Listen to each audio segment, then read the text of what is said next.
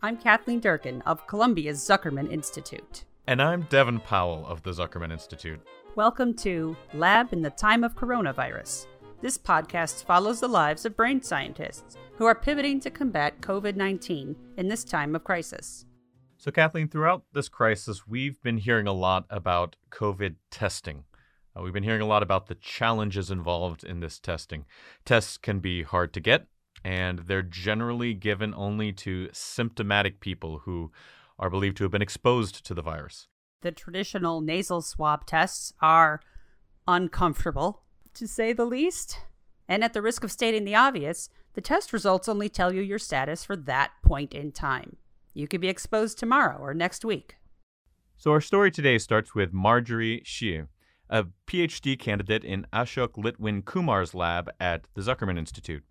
She is part of a team here that is developing a testing strategy to address these problems. A new kind of test that could allow people to check themselves for COVID at home without sending any samples into a lab.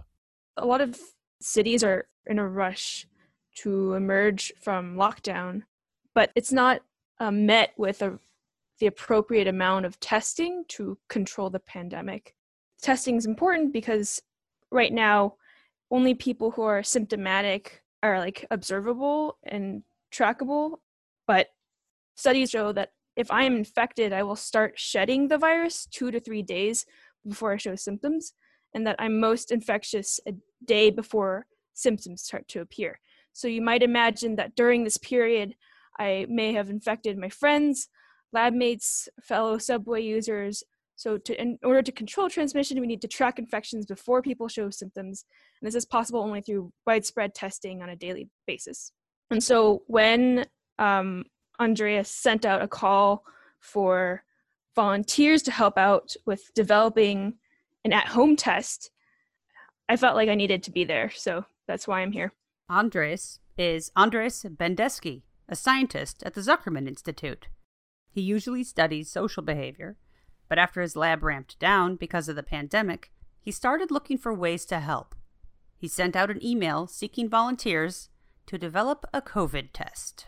We've trying to design a test that it's so simple and cheap and efficient that people can test themselves every morning on their saliva to see if they're contagious. And if they are, they will hopefully decide to stay home.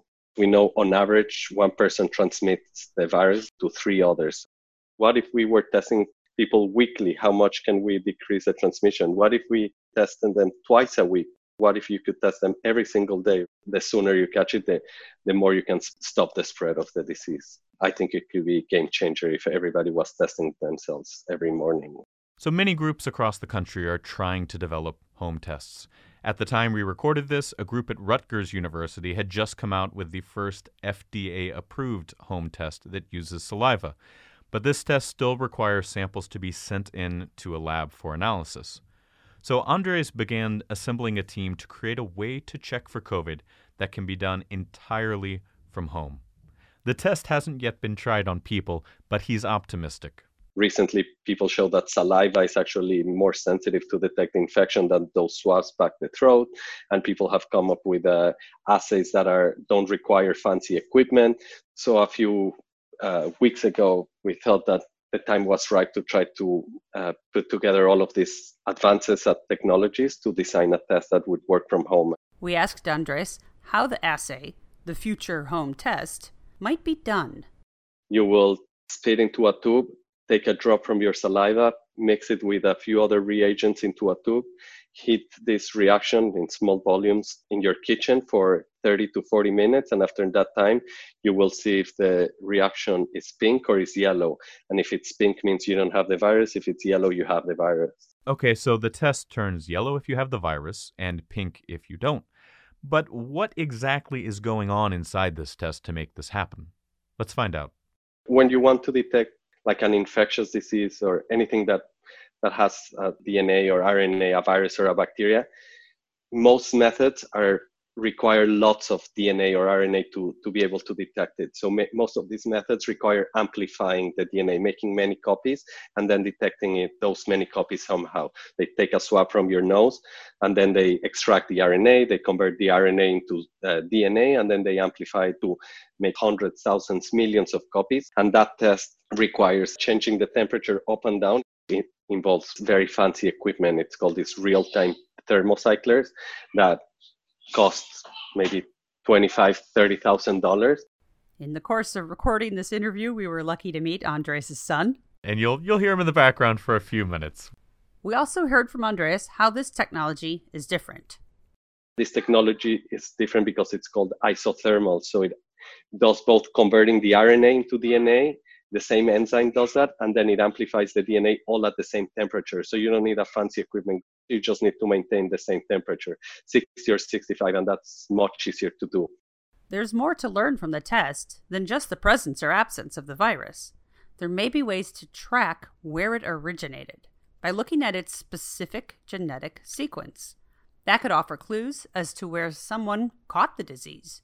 So we'll also try to couple this with sequencing the virus, because the sequences, then you can identify if the sequence from me is similar or identical to the sequence from someone in a different floor, then maybe it came from there. But what if my sequence is more similar to someone from Italy or someone from Queens, then likely didn't come through transmission at work. The team is also looking into designing an app that will accompany the test, or maybe using one of several pre-existing apps. The details, like a lot of this project, are still being worked out, but the hope is that it would track the user's location anonymously. And this could help the team to understand how the disease is moving from person to person, how it's being transmitted. There's still many mysteries about the disease and the transmission. Does it happen? Is it mostly at home? Do children and schools play a role? Is it through workplaces? What about places with different sort of ventilation patterns?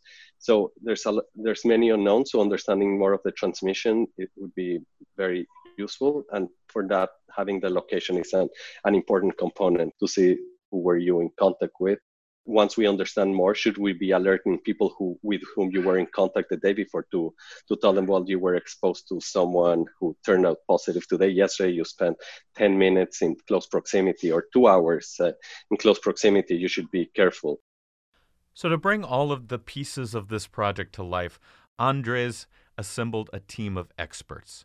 It's kind of a Mission Impossible style situation where each person has their own specialty. There are dozens of people involved, organized into many different teams, from testing and tracking to safety and privacy. Andres is a genetics expert.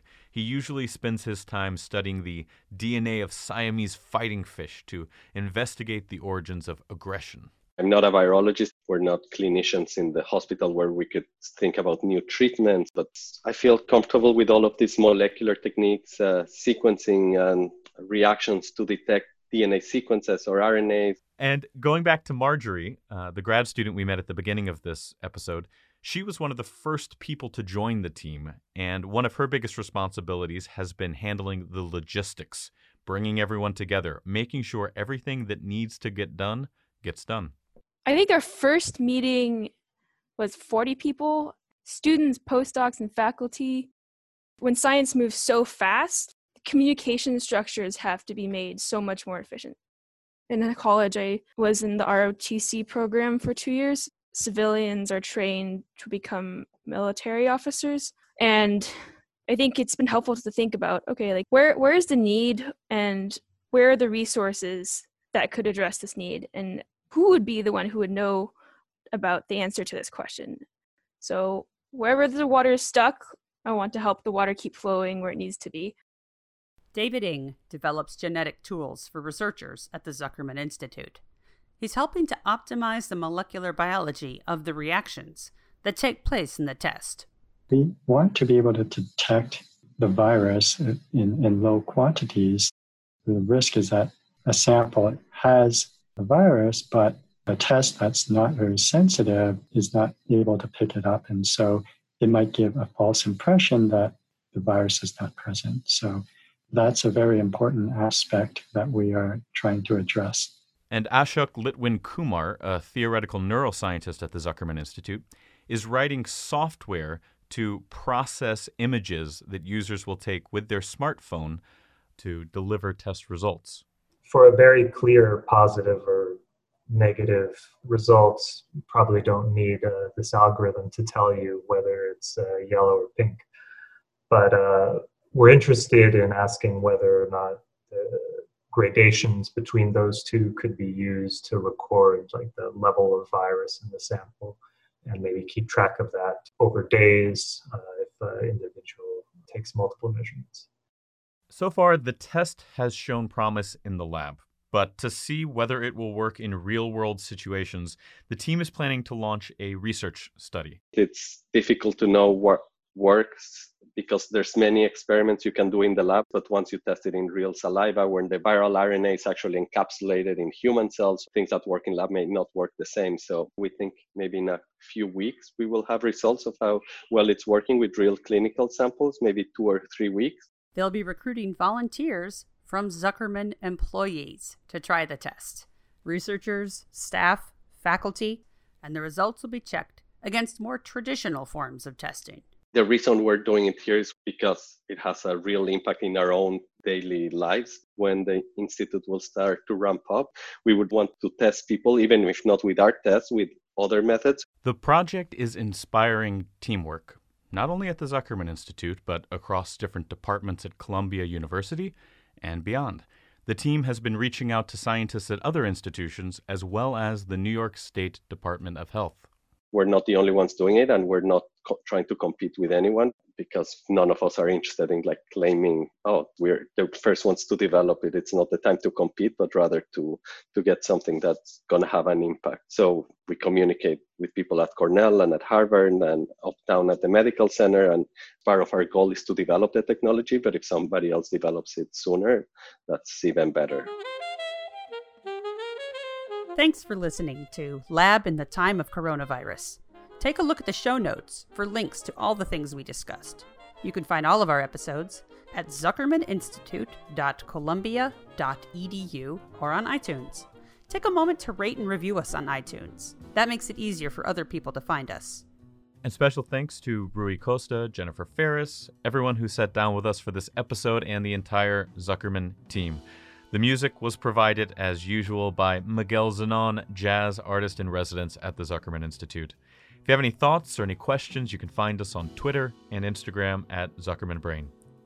But before we go, Kathleen, I think you had one last question for our researchers. What is the first thing you plan to do post-pandemic? I guess being able to go back to restaurants again. Visit the Cloisters Museum. It's peaceful, kind of transporting.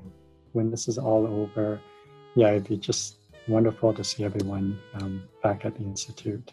I guess I don't really know what over means, but I would love to have a reunion with this testing and tracking and tracing team.